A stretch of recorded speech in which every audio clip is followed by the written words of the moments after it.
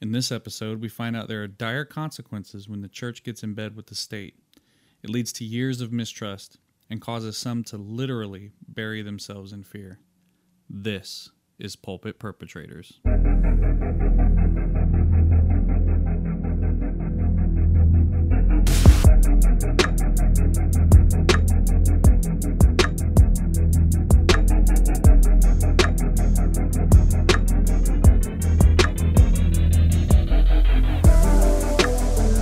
All right, well, welcome back to Pulpit Perpetrators, where the pastors are real and what they do is even realer.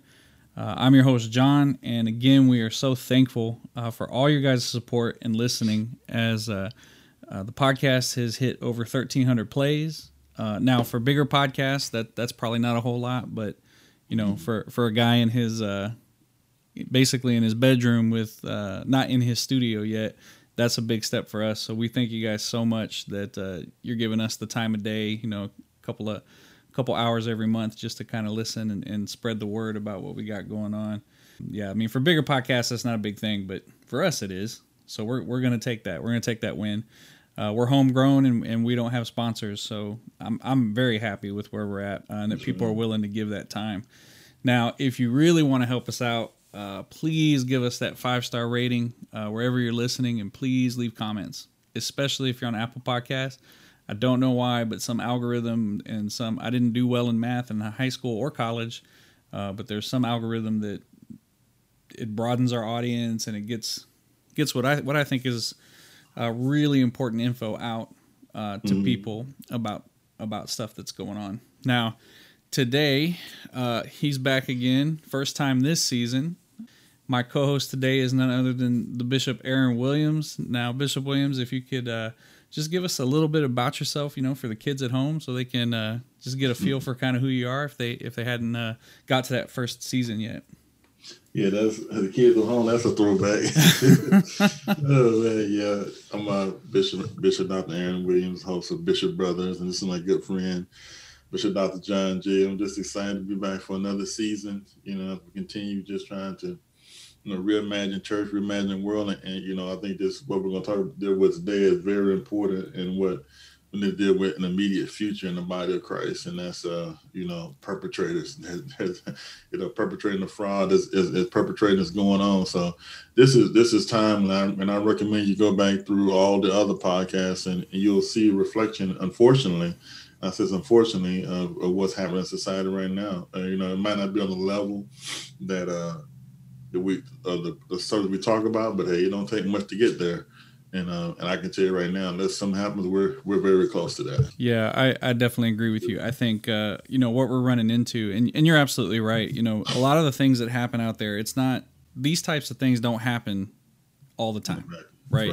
This level of thing that we're going to talk about today, and the ones we've talked about before, doesn't happen, but there's a path to that. And I think at any given time, anybody in organized religion is somewhere on that path. And I think if we're not, as a body of believers and as leaders in the church, if we are not cognizant of the red flags and the things that can create this environment where it can become something like this, you know, we're really messing up. We're making a huge mistake. That's right. Yeah. That's right. So it's definitely a privilege to have you back, Bishop Dr. Aaron Williams. That's good to say. It's a privilege to have you here. Before we get started, though, you know, we kind of have to put that warning out that we give every time. So, you know, we call out perpetrators here, and sometimes these perpetrators happen to be pastors, happen to be people in church leadership, and we do not pull punches. This is not the place for that. You know, if you're looking for a podcast that was going to tell you how great the church is and how awesome pastors are, well, first of all, the name probably should have pushed you away from that. But if it didn't, and you're still here, we are going to say not nice things about a person claiming to be clergy, right? One of us. Mm-hmm. If you think we shouldn't air the church's dirty laundry out all over the internet, well, I recommend maybe a Stephen Furtick podcast or maybe a Joel Osteen. That's probably more your speed. This probably ain't the place for you. But I mean, don't get me wrong, they're very inspirational and act like nothing's wrong in the church, and you're going to feel really great after those podcasts, but you're probably not going to learn much. Right. But if you are interested in finding out how monsters take over pulpits and how people get abused in these situations, The biggest reason being so it doesn't happen in your place of worship. Right. We have a place for you. You came to the right spot. But I don't want to hear in the comments later about how I was really mean to this guy and I really shouldn't be mean to pastors. Quite frankly, I'm not really concerned about your feelings. I'm concerned about the people of God that we've been charged to take care of. So that's where we're going to go. But if none of that scared you away, you were in for a trip today. Bishop, I know it's Corona season and we can't really travel, but we're going to get on our imaginary airplane, kind of like the Magic School Bus, but for pastors. And we're gonna, not only are we going to fly across the world, we're going to fly back in time. Yeah. Right. We're going to fly to none other than Russia and the former Soviet Union. All right. Yeah. Now, some of you may know me and Bishop Williams are both serve in the military or have served or currently serving. I believe the Soviet Union exists when you were playing this game. Oh yeah. Oh, yeah. Definitely in the 80s. Yeah. Yeah. Yeah, so definitely good time. Yeah, good times. That's a very nice way to put it. Good time. Yeah, good times. So I know you've heard of the Soviet Union. Have you ever heard of a guy named Pyotr Kuznetsov? No. So that's one of them names that you'd probably immediately remember. Pick up. Yeah, especially for us over here. But I did find that Kuznetsov is like a Smith in America, right? It's those are common names. Mm-hmm. So. How about the true Russian Orthodox Church? You ever heard of that? Mm-mm. Yeah. No. So you've probably heard of the Russian Orthodox Church, right? That's the national church in Russia. Right. That's part of the Eastern Orthodox Church and that denomination. So I do have to tell you, though, Bishop, almost everything about this guy was written in Russian. And so me and Google Translate had to work throughout the week to kind of get it into English to where it's workable. Yeah. And then I got through with it and I was like, awesome, we're ready to go. And then it made no grammatical sense in English. So I may say some things strange. And that's because I don't know how to translate Russian. And I was relying on, Google Translate, and Google Translate knows how to translate the words, but maybe not how to put it in grammatical sense. So This is one of those, I did my best, but we can still laugh at it. It's still pretty funny. Right. Because I don't know Russian. To me, the biggest thing about this case of all the ones that we've done, it's unique because it highlights something that a lot of these cases typically don't highlight, and that is how government and law can directly affect religious practice. Right.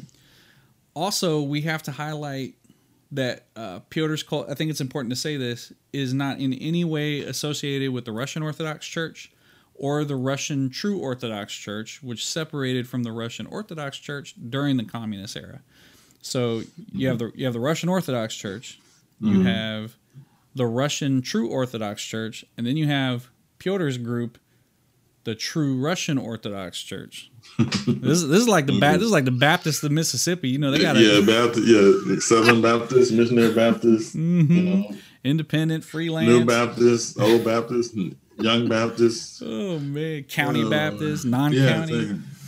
Liberal, free, conservative, not free. I don't know. But they got all the Baptists. So that's kind of what's going on here. And it's also interesting how that actually came up. We'll talk about that and why it ended up that way. But it's very interesting that's how that works. But what you'll find here is Russian politics and Russian Orthodox history both play a massive role in the why, right? The why was the cult created? Why was it successful? Why did people even get into, because when we're sitting here armchair quarterbacking and we look back on the beliefs of these cults, we're like, that's crazy. Right. Who on earth would believe that or think that? Yeah.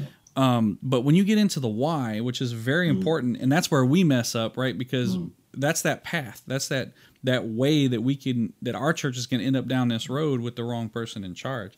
So, the why is very important. But in this case, why was the cult created and why was it successful?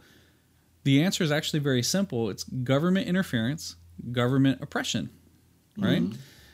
So, as you know, quick history lesson for those of us that did not serve in the Navy against the Great Red Army. In December of 1991, the Soviet Union collapsed into 15 separate countries.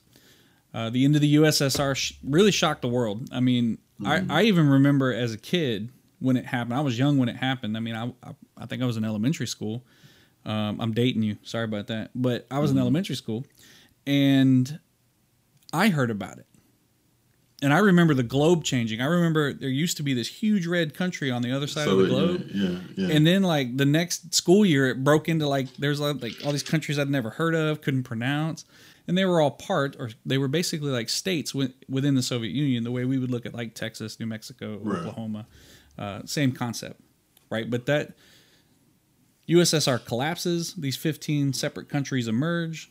And it shocked the world, but it also kind of shocked the Russian psyche, right? People moved, as they began to move forward, their ideologies changed, and they began to take different route. And why? Well, that's because the USSR was a totalitarian, centralized economic and political system, right? From the communist philosophy of Karl Marx, right? And so Karl Marx had an issue with religion, right? And so by proxy, the Russians had an issue with religion once they became communist. Karl Marx's quote is this. Everybody remembers opiate of the people, but there's so much more to that quote. The whole quote is, religious suffering is at one and the same time the expression of real suffering and a protest against real suffering. Religion is the sigh of the oppressed creature, the heart of a heartless world, and the soul of a soulless condition. It is the opiate of the people. Karl Marx didn't just say, religion is for weak-minded people. He said, not only is religion for weak-minded people, but religion oppresses people. Yeah. Right? Now, I'm not a communist, and I'm not a huge fan of a lot of the things Karl Marx said, but I think he kind of hits the nail on the head here when it comes to the church. When it's not doing what it's supposed to be doing, or starts to get in bed with the state, he's not wrong here. Yeah. When you think about it, you got to think about it, though. It's like, it is oppressive. Yeah. Oh, yeah. Yep, and we see it every day. I mean, you don't even got to go to Russian stuff. You can come look at our stuff. Just go look at MSNBC, CNN, Fox. You'll find it. So because of that, because Soviet policy towards religion was based on everything else that Karl Marx had written in Communism, right, was to suppress and eliminate it. So for right after World War I up until 1991, religion was in essence outlawed. Now, the Russian Orthodox Church wasn't outlawed, but there was a reason for that, and we'll get to that. And that actually causes this problem. Yeah, so Soviet policy towards religion was to suppress.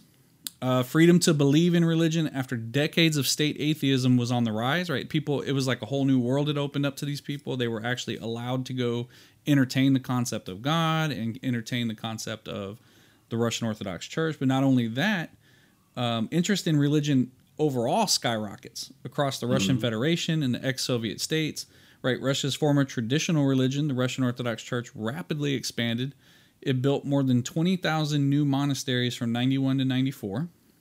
The Russians also joined other foreign faiths, right? So the Jehovah's Witnesses, Latter-day Saints movement, Islam, Buddhism. I mean, there's all kinds of, because it's all these brand new things that are new to them.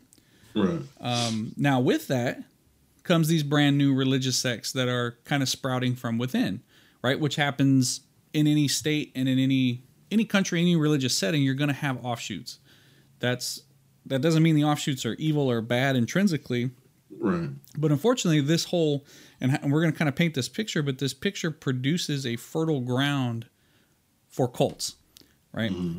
So as the interest skyrockets, it became so explosive with many fringe and cult groups that the Russian government actually became concerned on its effect of the people, right? So the new Russian government, which used to be the Soviet government, allows freedom of religion, and then they see this explosion and they see all these other things going on, not only within Russia but in the world as a whole, and they become concerned, especially with these fringe groups.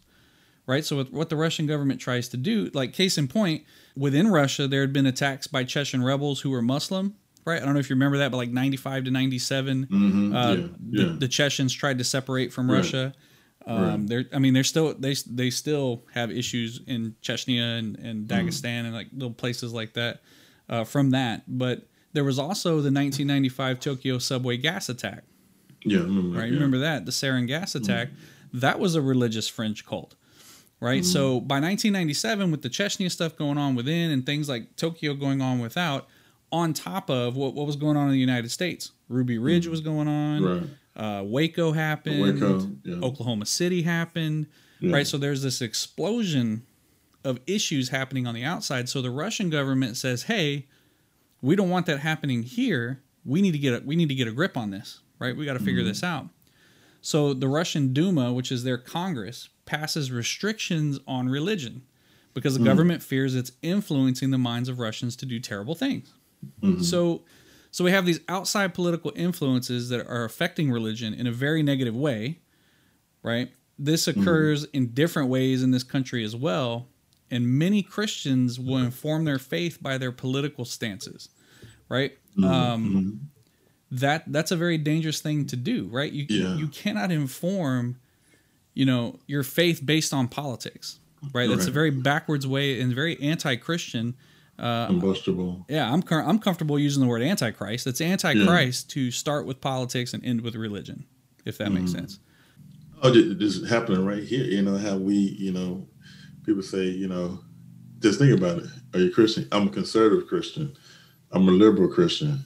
See, there, that's when you're going down that road. Like, right. When you put, I'll see that in the Bible where you define your political. Jesus didn't say anything about his political status. He didn't say I'm a Pharisee believer. I'm a Sadducee believer. He just, I'm from God. I'm sent from God.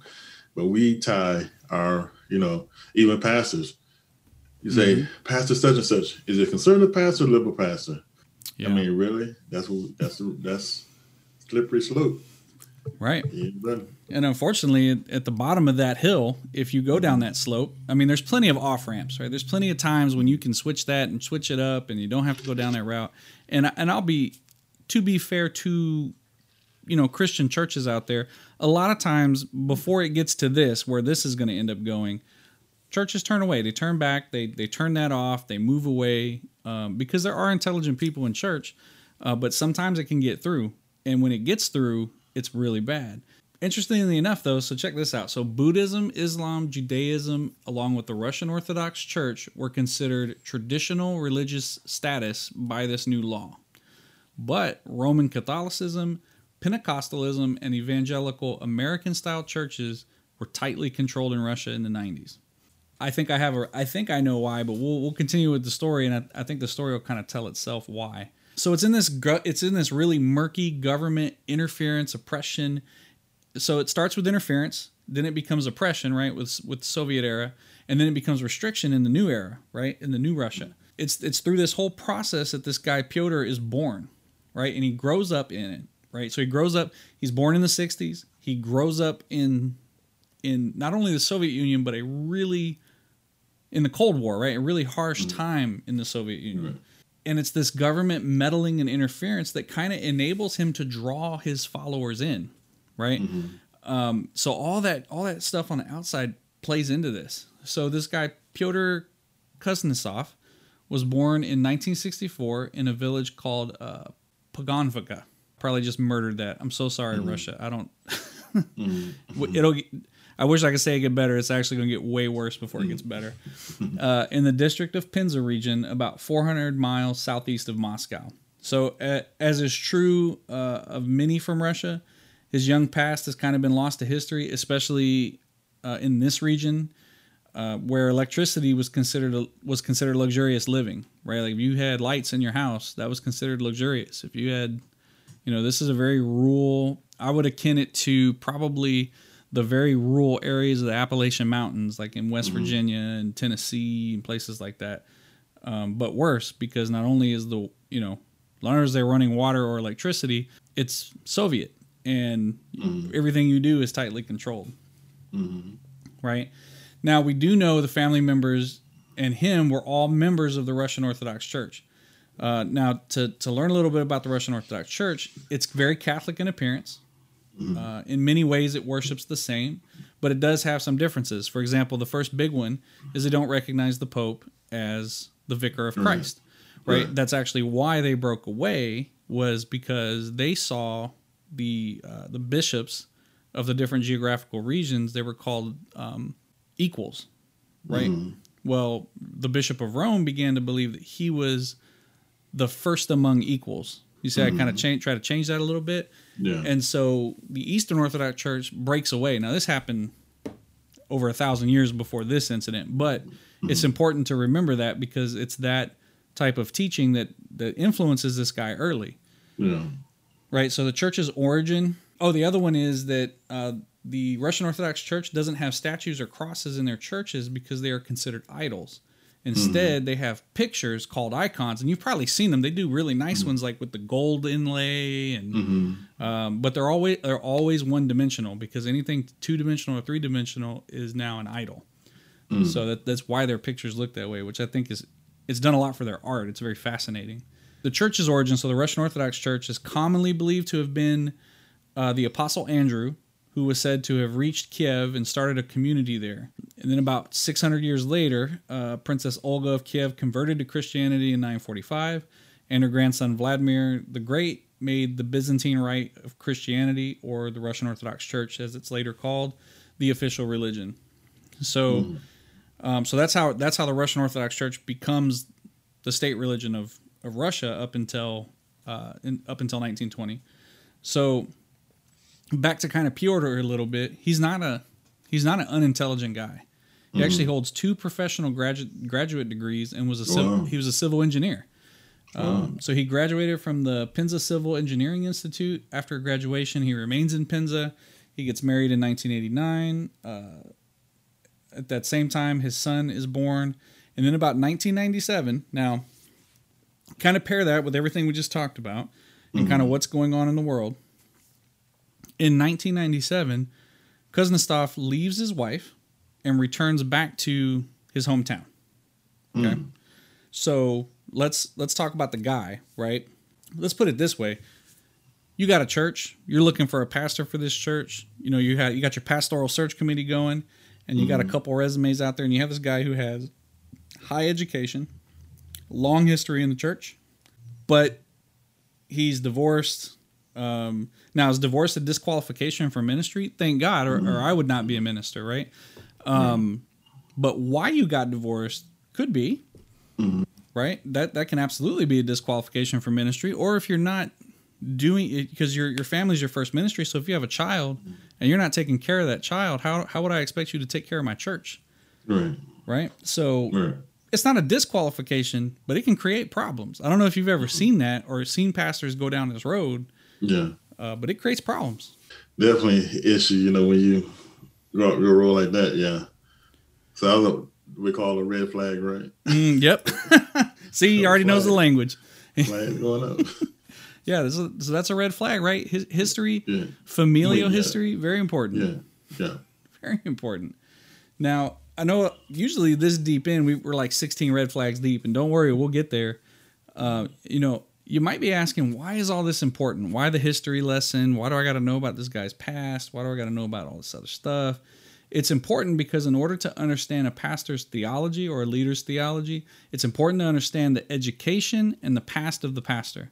This is good. This is why good questioning of leaders about their past, their background, their education, and background checks are so important, right? If you know who taught them and how they were taught, you will know their theology before they ever get behind the pulpit, right? So there's questions you can ask and things you can do before they ever even get in front of your congregation that can prevent this stuff. This is one of those exit ramps off this pathway to occultism. And one of the big flags is if they don't want to ask the question, that is a red flag. It is. Huge red flag. That's a red flag. Yeah, there's not an option. Not answering questions is not good. We're talking about, no. Right. Any pastor who's been educated or in seminary or has been brought up in a church that has taught them appropriate ways for a pastor to behave, right? Because I don't believe that you need a master's degree to preach. I don't believe you need a master's degree to be a pastor. But you do need training, and you definitely need mentorship. And if you've had good mentors, you will own your mistakes. When someone asks you, when people ask me why I got divorced, I don't hide. I don't go, well, it just didn't work out. That's a weak answer. No, I made some mistakes. I was too young to get married. I thought you had to, in order to be a good father, you had to be a good husband. which turned out not to be true. I think I'm a pretty great dad. They don't complain, so maybe they wouldn't complain to me. I don't know, but they've done good. My first one, has just graduated high school and got an associate's degree at the exact same time. So I don't hide from it. I own the mistake. I made mistakes. I'm not pro divorce, but I am pro not being in an abusive relationship or any of those other things that we talk about. But, just simply put, I own the mistakes, right? I own it. I live in it. I don't hide it. And any good pastor, if you ask them those kinds of questions, they're going to be forthcoming. Yeah. So let's kind of get into him a little bit and kind of hit what he's got going on. So in the early 2000s, now remember, 97, Russia passes this law, right? All these other things are kind of going on. There's a huge mistrust of the government and the church, right? So in the early 2000s, Kuznetsov began writing his own religious manifestos. Now that's a problem already, right? Yeah. But he begins writing these manifestos. In these books, he borrowed many mainstream beliefs from traditional Russian Orthodox Church, but he also claimed that government-issued passports, taxpayer identification papers, or IDs all contain signs of Satan, and he convinced his followers to cut themselves off from society, burn their passports, and stop using credit cards, and even stop eating processed food. Now, I like processed food, but that's probably why I'm on a weight loss plan. But okay, I'm okay with that part, right? I'm not saying this isn't a podcast that's anti don't eat processed food. But he also claimed to be a prophet of God and traveled all over Russia, Belarus, and the Ukraine trying to gain followers. So where to start, right? So in those few sentences, the red flags are just the flying, right? But before we dip into that, where did these beliefs come from? Think about it. Think about what he said, right? And what he's saying is the devil: passports, taxpayer stuff, government issued IDs, right? It comes from the mistrust of government and the mistrust of an organized religion being in bed with the government, right? So so a little history lesson on that. Before World War I, there were about 54,000 Russian Orthodox churches in the Soviet Union. By 1975, they were down to 7,000. The Russian Orthodoxy wasn't technically illegal, but get this, the government discouraged people from practicing it and attempted to control the religion, even setting up KGB agents as clergy. Right? So this tense religious atmosphere, you can't say it didn't affect this guy. Right? I mean, just imagine this. So like this is the ultimate horrific outcome when the church is not separated from the state. Right? Imagine going to confession. Right? Now I know you come from a tradition that doesn't really do confession, right? You don't really talk about your sins. You don't have to talk about your sins with other people, but this is one of the rites of this church. Right? Imagine going to confession. Now, when you go to confession, because I've been part of churches that do confession, you're being very intimate with this priest. You're telling them things that you wouldn't tell anyone, right? Now, in this country, those are protected. You could tell me you murdered somebody, and I'm bound by law to not say anything to anybody, right? Now, if you say you're gonna murder somebody, that's different. I have to report that. But if you say you did it sometime in the past, I can't say anything as your priest. Right? Now imagine expecting that from your priest and then believing you have this privacy and you're being very intimate, only your priest is a KGB agent and you just told this guy how you feel about the state, about your personal beliefs about the state, about your family, about all the stuff that's going on. And now all those things are known by this oppressive government that you don't trust. So now do you think you trust the church? Of course not. Right? Now, I'm not saying, well, we're going to talk about what this guy did. I'm not going to say what this guy did was right, but I do understand why. He didn't trust the government. And that's what we got to understand about people too is people aren't reared in a they're not raised in a vacuum. Right. It's things that they, even what we're dealing with now, generically in the United States, when you look at the situation, the person or people, look at their story. Look at their background. Now that don't excuse what you're doing because you're still wrong. You're wrong, but we all have a frame our thought process. We all have a frame of what we're coming from, and stuff don't generally happen in the background. These people don't just, sometimes my point is sometimes people like people fall for this guy, like they just showed up and just start doing stuff. No, it's a story behind it. It's a, and it might be narcissism, it might be in whatever you want to call it, but it's still something behind what you're dealing with. Yeah, and I think that's a really good lesson for pastors, right? Like your parishioners aren't. This is true for pastors, but it's also true for parishioners, right? People who go to your church. God didn't make them, bring them down with a stork, and then all of a sudden they're a 25-year-old that is just good to go, perfect, no problems, no issues, that isn't affected by a past. All humans are affected by the past. All humans have luggage, right? And this guy has luggage, but the ability to see that luggage and see it early and understand, okay, well, this is what he's saying, but look at his background. Clearly, there's some problems here that maybe he needs to work on. So again, I'm not saying what he did was wrong, or I'm saying what he did was wrong. What I'm saying is I understand why. He didn't trust the government. He didn't trust the church because he saw them as the same thing, and they were not to be trusted. To this day, the actual Russian Orthodox Church struggles to overcome its time in bed with the Soviet government. And I believe in a lot of ways, our churches here, right, are going to have a season of struggling as we kind of, hopefully, as we kind of separate ourselves from the government. Because separation of church and state isn't just for the state's protection. It's for the church's protection. And you can see instances like this, instances all over the world where the church has gotten in bed with the state and it's been a nightmare. It's never been good, ever. Right. So, this is just one. They still struggle with it. It also gave, what else it did is in the future, right, because of this mistrust, it gave the predator easy prey. Right? A lost and mistrusting group of the disenfranchised. Think about where he's getting these people from. Russia, Ukraine, Belarus, all former Soviet states, right? Who all dealt with the same problem of mistrust of the church and the government. Now that we kind of looked at that, now let's look at some of these red flags of the stuff he believes. So first, we see that he takes some of his beliefs from a traditional denomination and then begins to kind of add his own truths. All cult leaders do this, right? They will start with a template that has already attracted people, so they have a baseline by which they can follow, they can get people.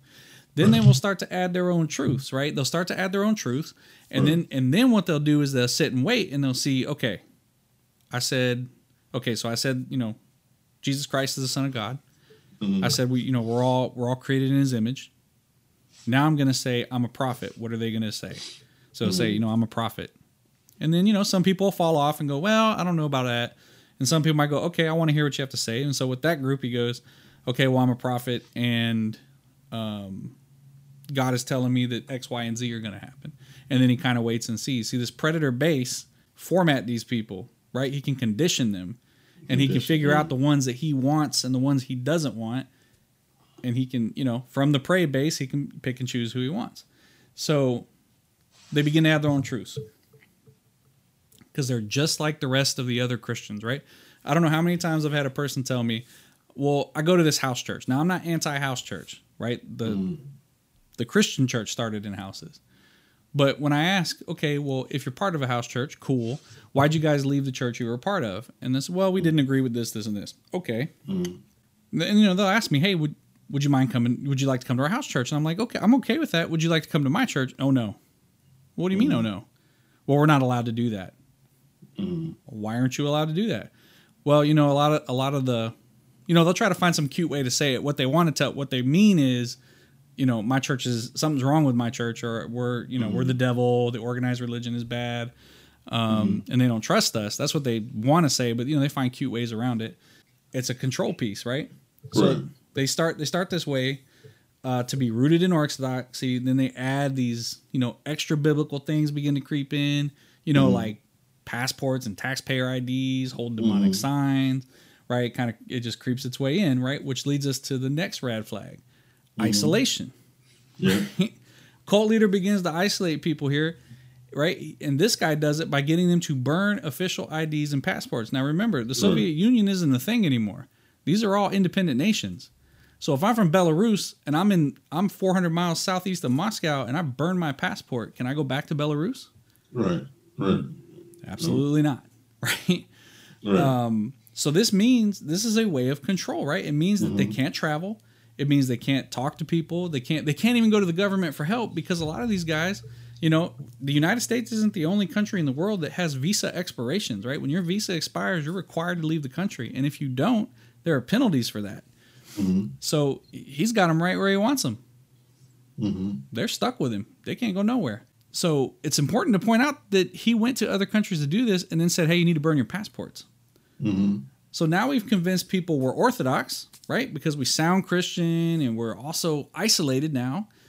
And now the only person you can really hear from is the leader, right? You're isolated and dependent. And that's exactly where a cult wants you. Isolated and dependent on them and no one else.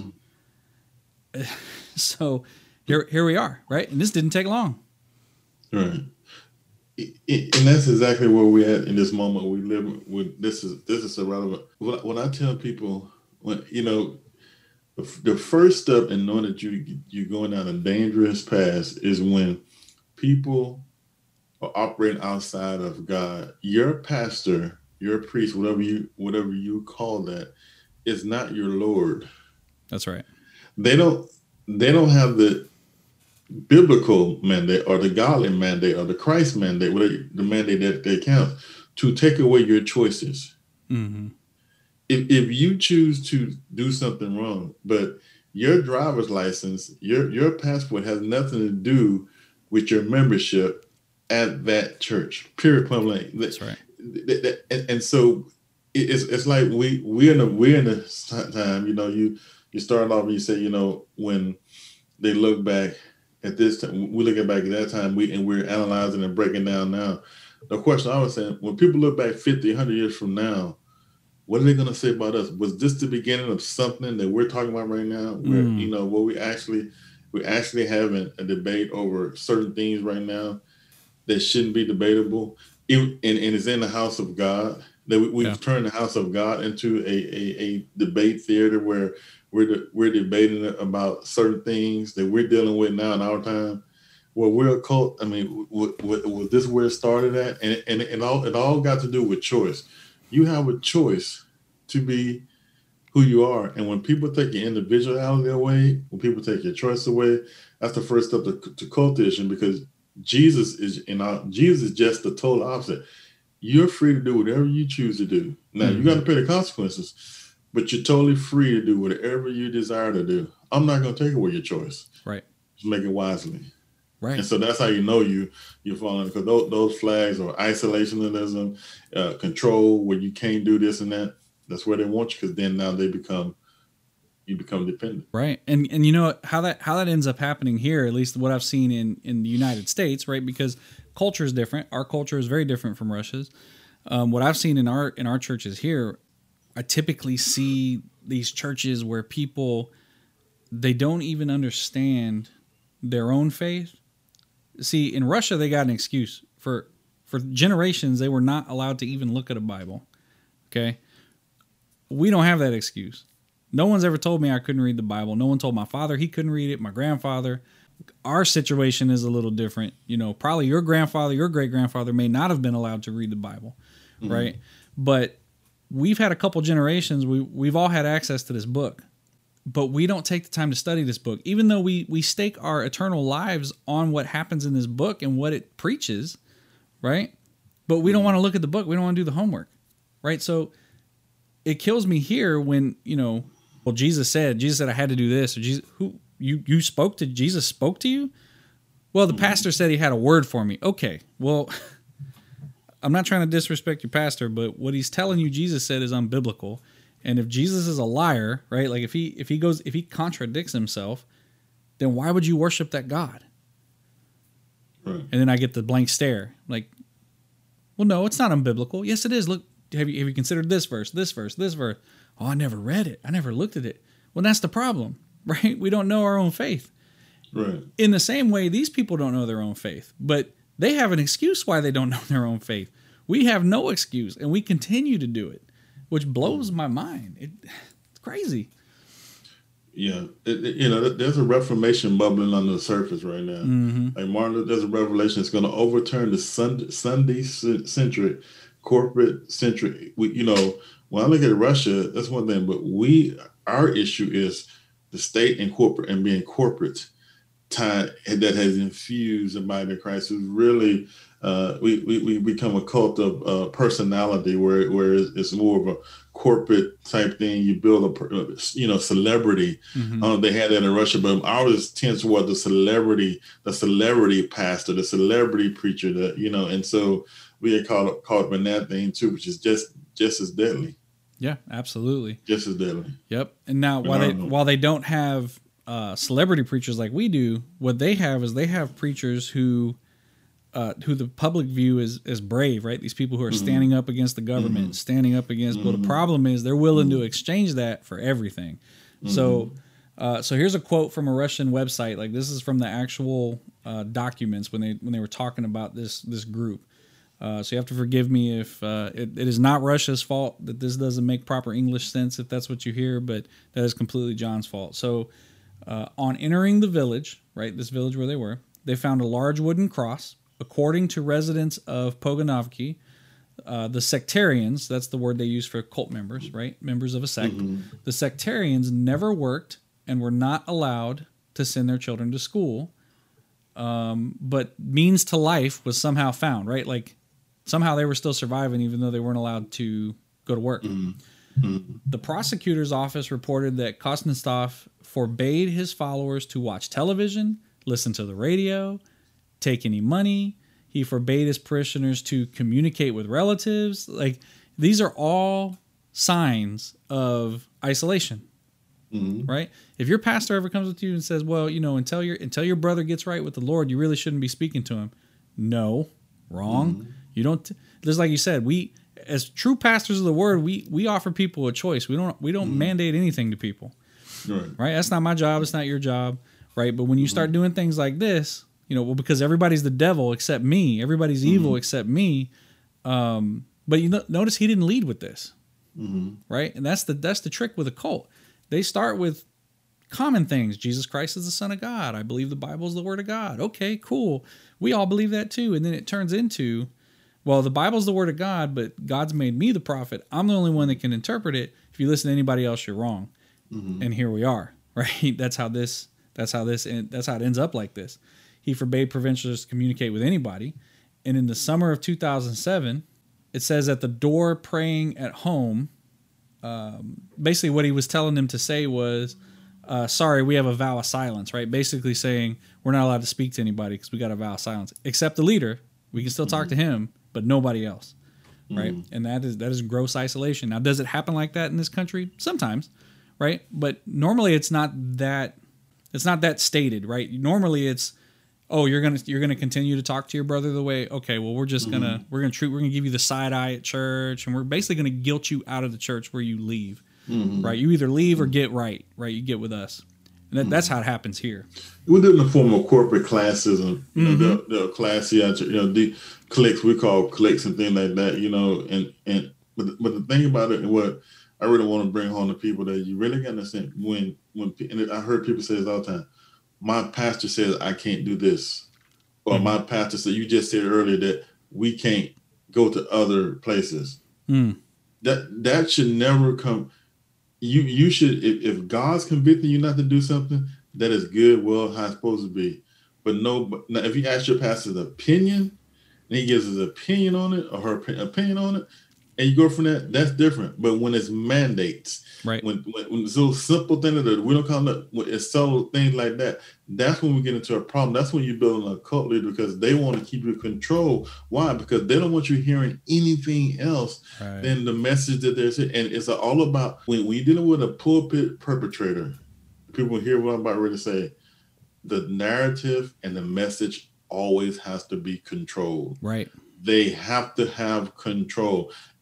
That's why take the passport, take the driver's license, don't go visit anywhere, don't talk to people, cut off from your family, because we got to make sure we control the narrative. Because once we lose the narrative control, then we can't be a cult. That's right. Then all other stuff's going to start coming in. Whereas God says, go talk. Jesus said, talk to who you want to. Right. But I already know who I am. Right. You choose to follow me. Exactly. I'm not cutting you off from anything. Right. Right. Yeah, and that's the whole thing. And not only that, why would a God who's looking to show mercy to everyone cut you off from the very people that need it? Mm-hmm. Right? Why would he cut you off from people outside the church who need it? Right? Mm-hmm. He wouldn't do that because that's not Orthodox Christianity. That is cult. Mm-hmm. And so after all this, right? Because this is how it goes. This is how it always happens, right? We act like we're mainstream. We say a few things to see who's going to stay and who doesn't. Those that stay, we now make big claims like money's the devil, everyone's the devil. And then once this happens, now the window's starting to close. The window to get out of this is closing, and it's closing fast, right? So the next step is usually the ultimate control, right? Controlling life. So basically what'll happen in these instances, and it happens here too, is they get to this point where they can't talk to anybody. And then, people will start to question, why can't I talk to anybody? And there has to be some big overt thing that has to occur to convince people like, oh, he was right. This is going to happen. It's, and it's always the end of the world, right? Mm-hmm. It's always the apocalypse. It's always, let's pick 4 or 5 verses out of Revelation and terrify the people with it, right? So that they think he's just trying to do the right thing by me. He's trying to save me from these things that are about to happen. Right. Of course, the peace, all Christian, I can't speak for every faith group, all Christian cult leaders, people who come out of Christianity, use to control people, the apocalypse, Revelation, all the time. Piotr stated to his followers after isolating them that the world would end on May 28th, 2008. You see, once you are convinced that this is regular Christianity, and then you become isolated from anyone, so you really don't know that there is a difference between this and regular Christianity, right. And that you're not given any other train of thought, the cult leader can then begin to twist your faith, and the best way to keep control is to convince people you are their only way to survival in the end of the world. Right? It's a stated path. This happens every time. I wish Piotr was an outlier. Every cult leader does this. This is the same. Right. This is the same thing that Jim Jones used. It's the same thing Koresh used. It's the same thing the guy who did the Tokyo subway stuff. It's the same thing he did. Like all these episodes, this is always the common thread, right? This type of control. Once you're convinced that this is not only is this regular Christianity, this is Christianity, and nothing else is. Everything else is wrong. He convinced them it's the end of the world. He convinces them to an ultimate isolation, buried in the ground, waiting for the end of the world. So these people dig a hole and bury themselves in the ground. Just dozens and dozens of people. So now, again, we're going to go through some of these newspaper reports. Again, they're in all Russian. I'll try to break it down best I can. It said the name Kusnova, right, this guy, appeared in print on November 13th, 2007, when it became known that a group led them to the sectarians. The exact number was not known. They were dug in a gully. They were dug in a gully in Pognavaki, right? This large cave, and sealed it, them and their children inside. Right? It was reported that Kuznetsov inspired his parishioners in May 2008 that the end of the world was coming and is the only way to escape. Kuznetsov himself argued, one of my night visions was to seek safety underground. With the sectarians, they took gas cylinders and kerosene supplies. Father Peter, as he called himself, Kuznetsov and followers of his teachings did not go in the cave. So get this, he sends these people into the cave, into the world's coming, but he doesn't go with them. This is a big red flag. This happens every time with cult leaders too. They're going to start to do things that you have to do, but they don't have to do it. Right? These really harsh things. In American cults, I don't know why. I think maybe we're just more amped up on sex in this country, but how this usually plays out in our cults here is everybody has to give their wife to me. No one can have sex with their wives. I'm the only one that can have sex with the wives. Right? It's this extra layer of control. Right? And that's what happens here, right? But in this case, he gets them to bury themselves, but he doesn't go. Why? No, of course not. So here's his excuse why. He said, I can't go because I have to go get more supporters and put them in the cave, right? He's collecting these people like dolls, right? I got to put them in the cave. I gotta go, and I gotta strengthen their faith. But I can't go in the hole. I don't want to be. It's cold in there. I'm not going in the hole, but y'all can go in the hole. So he gets money for the purchase of received supplies, right? And so he does give them supplies, but they're buried, right? One of the sectarians sold his house, right? And so this is a common thing that happens, and we kind of, and like the guy we had last week that was convincing people to kill themselves to get their life insurance money, right? This is very similar. He convinces people to give up all their real property, right? And that's a game that's not just played in the church. That's a game that's played in politics. That's a game that's played in oppression, right? The best way to get people to disenfranchise people is to take away their real property. And when someone doesn't have real property and you own the real property, you have ultimate control over them. And so now they're in this hole, right? The window's closed. I guarantee you somebody's dying at this point, right? But he's now convinced them to sell all their things, burn all their documents. Like, the government doesn't even know these people exist now. Wow. So he sends people into a hole, but doesn't go himself. Not him. No. They never go. They never sacrifice. Right. This is how you know, as a cult. People always say, "Was Jesus was a cult?" No, with a capital N. Here's why: because he sacrificed himself. A cult leader never sacrifices. They never give in. They never kill the baby. You don't sleep with their wife. They sleep with your wife. Right. They don't lose their identity. You lose your identity. They don't go hungry. You go hungry. They don't ever sacrifice. You are the sacrifice. This don't ever compare a cult leader to Jesus. Would you? No, they're not. Jesus was the ultimate sacrifice. He died for us. This how you know that they're not like Jesus, because Jesus was very opposite of what they believe. He was not a narcissist. He was humble. He was led to the slaughter the Bible said, like a lamb led before the slaughter. He said, "You didn't take my life. I'm giving you. I'm laying my life down for you." Right. And so that's how you know the cult leader. They never, ever, ever, ever give anything. You always got to be a sacrifice based on their word. Right. That's how you know. Yep, it is how you know. And the only time, so some people would argue, well, there are cult leaders that kill themselves, and you're absolutely right. But they kill themselves when they've lost control. Yeah, and they know the end is here. Right. But very few die. But how many die alone? Never. Jim Never. Jones, Waco, Koresh. Yep. They don't die alone. They everyone dies with them. Yeah, exactly.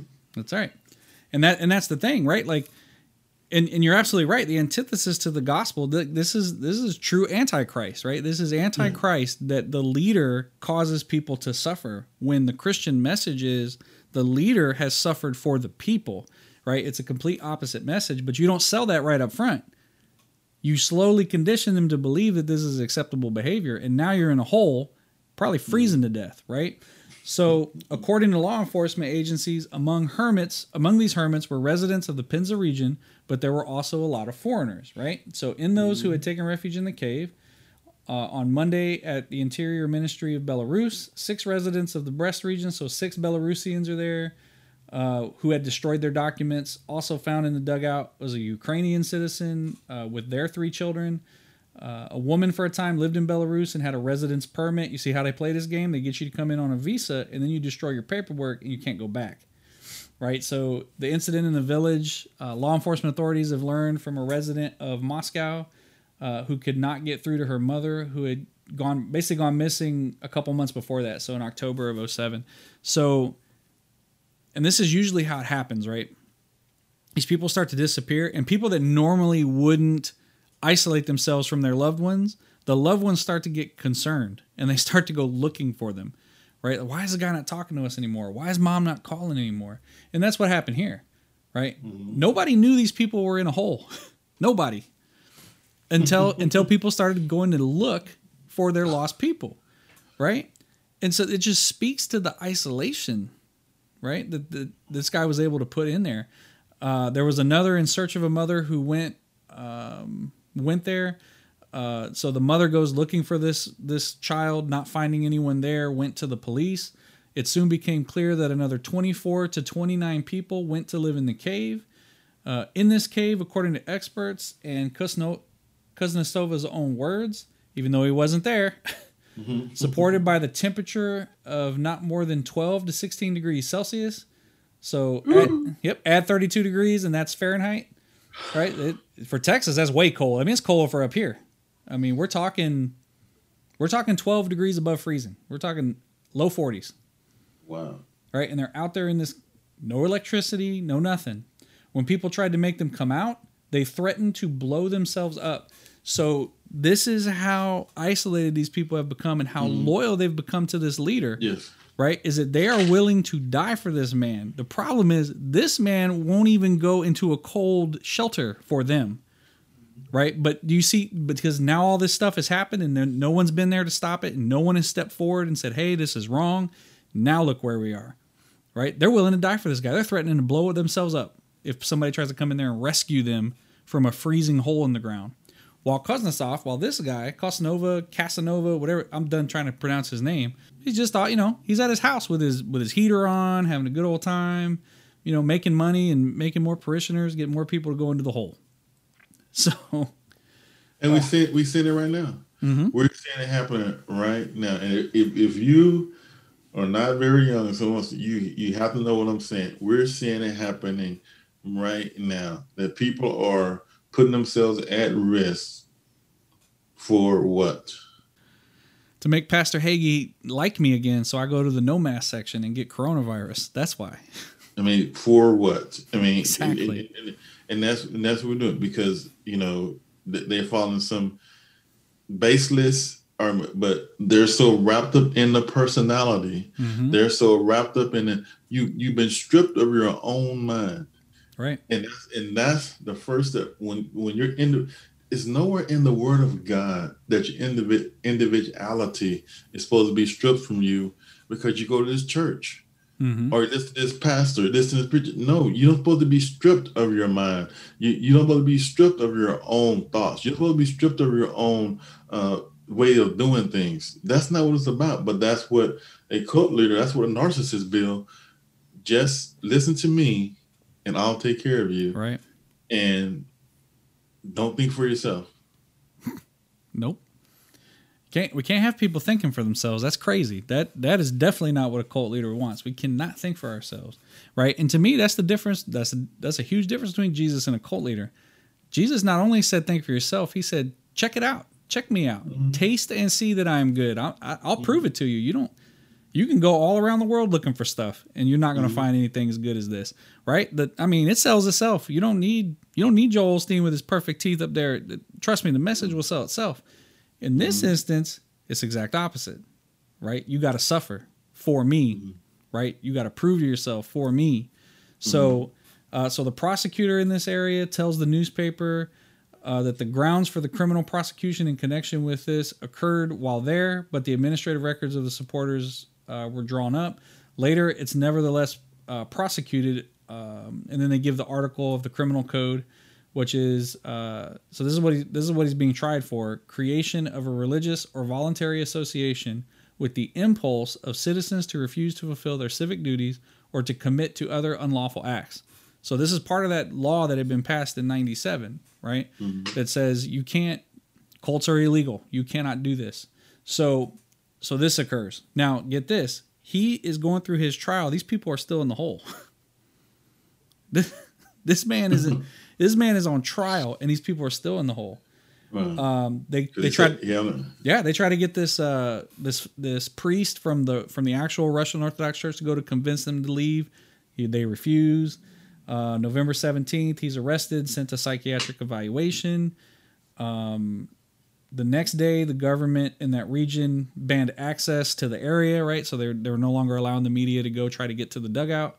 They were dealing with, they're trying to create a shelter, trying to convince them to come out. The step is explained to the officials that care about the safety of the people in the dugout, as well as the desire to preserve their lives, their health, their mental balance, right? Their mental health, I think is what they're saying in English.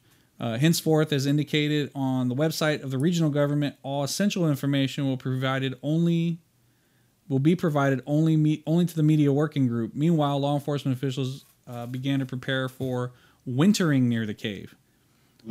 This is November in Russia, but they haven't hit winter yet. December is when winter comes in Russia.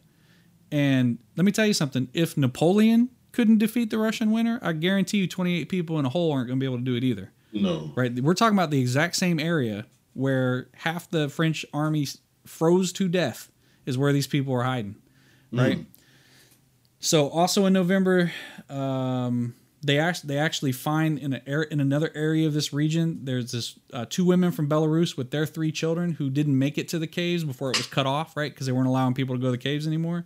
They locked themselves in a house and decided to wait for the end of the world there. So they weren't even in the cave. Wow. This guy's not even there, but they are so convinced that this guy is right. They go find a house, lock themselves in it, and were starving to death, basically. Right? So, I mean, if you think people can't get control of people, I'm telling you, right? Yes. This should be a very scary reality to a lot of people. So it's reported alternatively. So here's what's going on in the cave. It's reported that they alternatively sleep in a pine coffin, praying and waiting for the apocalypse. 27 people. Later, it was confirmed that 27 people had actually made it underground. It was argued. The list handed over to the law enforcement and priests who persuaded the sectarians to give their names so people will know for whom to pray. That's how they had to convince them to even give their names to the government. A priest had to say, people want to know who to pray for. Can we have your names for that? Right? And that goes back to, so I get it. This guy's a monster, right? You don't make it on the show without doing dumb stuff. Right. But there's government culpability here, right? Like, yeah. And it's not the current government. It's not the people. It's not those law enforcement guys that are there right now. It's the history of this nation, right? And its interaction with religion and with people that have created such a mistrust that they'll trust a monster, right? And so here we are, right? They won't even give their names to anybody. They're freezing to death, and they won't give anybody their names. Yep, so they're still buried in the cave. They brought specialists of the State Research Center for Social and Forensic Psychiatry, right? So now they got psychiatrists coming in. According to a senior assistant media relations, head of the investigation department, prosecutor's office, and some other committee, I don't know the name. They start questioning the leader and start investigating, like, how did this happen? Right. And so they then give this guy a psychiatric evaluation. Right. And basically what they're saying here is that evaluation's not over. So we don't really know what to do with the leader yet. Right. He's in a warm jail. Well, maybe warm. I don't know. Russia don't play. But I guarantee he's warmer than the hole. So in March 2008, so they're still in there. So November to March, that's the entire winter. In March of 2008, a flood begins to flood out the dugout. These sectarians are now getting flooded. They're not leaving.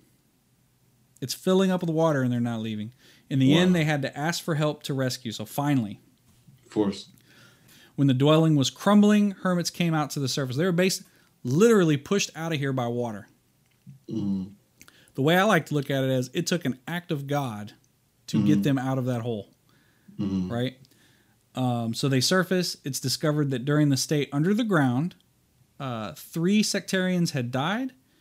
1 was sick with cancer, and the other 2 died observing a fast. 3 people lost their lives here, right? And countless others are irreparably damaged, right? Later in 2008, after the psycholinguistic examination of the books seized from his house and him, they open up a criminal case and so they then charge him with inciting hatred or enmity on religious or ethnic grounds. In the same month, Krasnikov was declared insane.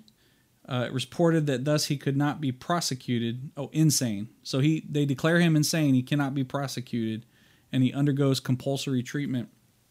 And as far as we know, I couldn't find any article that talked about a release. He's still alive.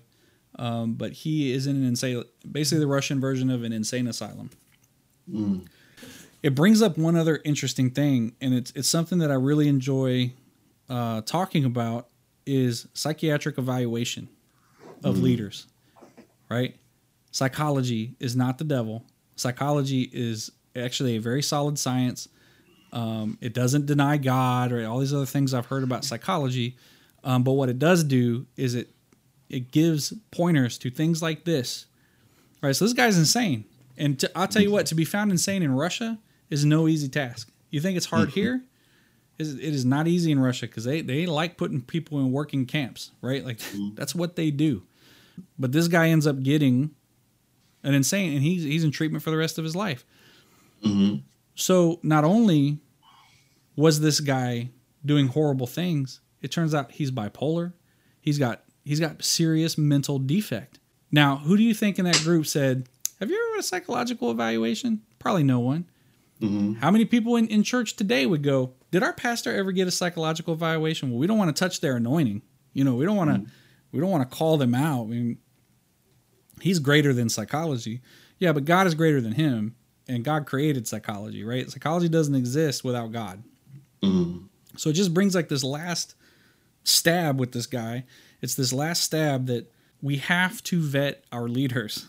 We have to, because insane people don't know they're insane, right? They think everything they're doing is right. It takes an outside influence to get that going. So a lot of failures here. Normally, I like to blame all of this solely on the person, right? This is the first one that I actually struggle with. Is like, there's a lot of blame to go around, right? There's this guy, but he came from a government entity that got in bed with the church. And this is why that's why I don't advocate for church and state being melded, because this is what happens. This is a clear example of what happens when you allow the church to overrun the state. It becomes mistrusted to the point where people will die underground to not have to deal with the government or the church. I've been doing a study, and I understand what you're saying about we use the word that they ignorant don't understand, but I mean, are they in many cases we in a society right now, we in a culture, and I studied Jim Jones and people like that and Koresh. I guess I'm using the word ignorant in the very sincere sense of what it means. Mm-hmm. Ignorance simply means you don't know something. What you have the information, right? You're unaware of something. Mm-hmm. That's why I tend to go to more narcissist, because these people, the narcissist tendency, these people know what they're doing is wrong, right? And so when we say they're ignorant or they don't know, it's like we're almost giving them a pass for not. Mm-hmm. For not doing it. I know you're not, but I'm just saying. Sure. I just want to be careful when I say that, because, I'm looking at things in our society right now, and people know what they're doing. Right.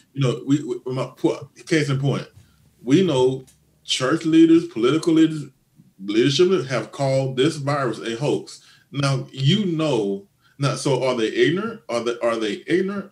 Because you saw these people dying too. Mm-hmm. Now, and we talked about this. So the CDC and FDA and the U.S. military and all these networks are conspiring for this hoax. But you're saying that, big time pastor, big time political leader, big time whatever, you're saying it's a hoax. Now, come on. They're not ignorant. Why are they saying it's a hoax? It's this to the point we're talking about. To meet an agenda that they want to meet with their followers. Right. Because they want their followers to believe something, because that's what they want to believe. So they say it's a hoax. Mm-hmm. They're not so ignorant. They see these deaths and see these hospitalizations and stuff like that. That's my point. So I'm not going to give them out to say they're ignorant. Mm-hmm. I'm going to, you're not ignorant because you see what's going on. Right. I mean, fundamentally that the whole world is not lying about a viruses out here. Mm-hmm. Now, come on. I go to school every day. It's like a ghost town. Right. Because people are not saying in school that, now, come on. Everybody is lying, but people are saying, still today, this is a hoax. So when history look back at us, will they say was ignorant? No, they would say, hey, people knew, particularly nowadays, they had the evidence and they still did something. And so when I look at people like narcissists like this, yes, they got mental issues, but these people know. I don't want to use the word you're ignorant, because you know that you're lying for a cause. You know that you're doing it for something that you desire from it, mm-hmm. and you know that the lie is what you have to have as you said earlier, based on some form of truth that you have. You have a little bit Right. of truth, but you're still going to base it. The foundation is a lie, because now you got the people that believe in you and really not the truth. And that's where we but you know, I want to hold these people accountable, because these people still got to be helped. You might be sick, but in many cases, your sickness is a narcissism, but you know that you're lying about the situation that you're dealing with. That's something Right. I want. Yeah, I would, and I think that's why I would say this is a very unique case. You know, normally everybody gets held accountable. The evidence for him, though, and while I'm saying I think he's still accountable for what he did, I don't think nobody can argue what he did was wrong. But I think specifically in his case, right, unlike these people over here that got mask sections and no mask sections, where the virus might be real, but you definitely, if you believe in it, you're not in the in crowd. You can't be where we're doing the cameras, right? There's a big difference between that and someone having bipolar disorder, right? You know, these guys that are doing this, they don't have bipolar disorder, right? They got ego problems, right? They got ego problems. They got political problems. They got all these different problems, but it's not a. They are crazy. You'll be surprised when the charges come. You'll be surprised. You'll find a doctor to say something. Right now they don't have bipolar. But right. You know, hey, when the charges come, you're 100% right. Obviously, yeah. But when you relate to us, you know, these people know. Yeah, this was a whole different situation. It was he was mentally. Russia, we deal with Russia. We know history of Russia. You understand what he was dealing with. Yeah. But these people here in our age, no. Yeah, no, it's not the Harvey Weinstein walk. You know, man's walking just fine when he's making millions of dollars and raping people left and right. But he's in the courtroom with his walker and he looks all infirm. I'm like, come on, man. You think anybody believes that crap? You think anybody up there believes that? Come on, man. It's you know, yeah, it's. And that's why we got to study history, study culture to understand what is being true, because it can certainly happen here where we see it now where churches are saying that, you know, if the government shuts down the church, like you said, they infusing this religion and church together. You know, can the government shut down your church for the protection of public safety? If the pastors are too whatever, because they need money, whatever they needed, not shut it down. Is that a right? Or that's yeah, and it goes both ways, right? Anytime the church and state gets involved, you know, they're not shutting your church down. We're on Zoom right now. We're 2,000 miles away. Nobody's shutting down my show. Yeah, right. Nobody's stopping me. But see, I'm not in control of you. But it's like I'm not in control of you on the Zoom. That's right. When I can see you face to face, it's come back to what it's about the control. I need to control you. I need to see you. I need to, you know, physically see you to be in control. That's right. Don't be cultish. That's cultish. Yeah, that's cultish. But yeah, so that is Pyotr Kuznetsov and the true Russian Orthodox Church, not the Russian True Orthodox Church or the Russian Orthodox Church, but the true Russian Orthodox Church. True. And as we know, the true Russian Orthodox Church is the fundamental Church of Christ Baptist Independent Church of Arkansas of Russia. So if there's a church out there like that, I apologize if that's your actual name. Well, one, I apologize if your name is so long, but two, I didn't mean to call you out. But yeah, so that's Pyotr out of Russia, and you know, thanks for stopping by, Bishop, and you know, hanging out to call out another pulpit perpetrator. You know, we ask again, you know, thank you guys so much for listening. Every time you do, we appreciate it so much. Please don't forget, give that 5-star rating, give that you know, anything helps, and we look forward to doing this in the future. And until next week, keep calling them out.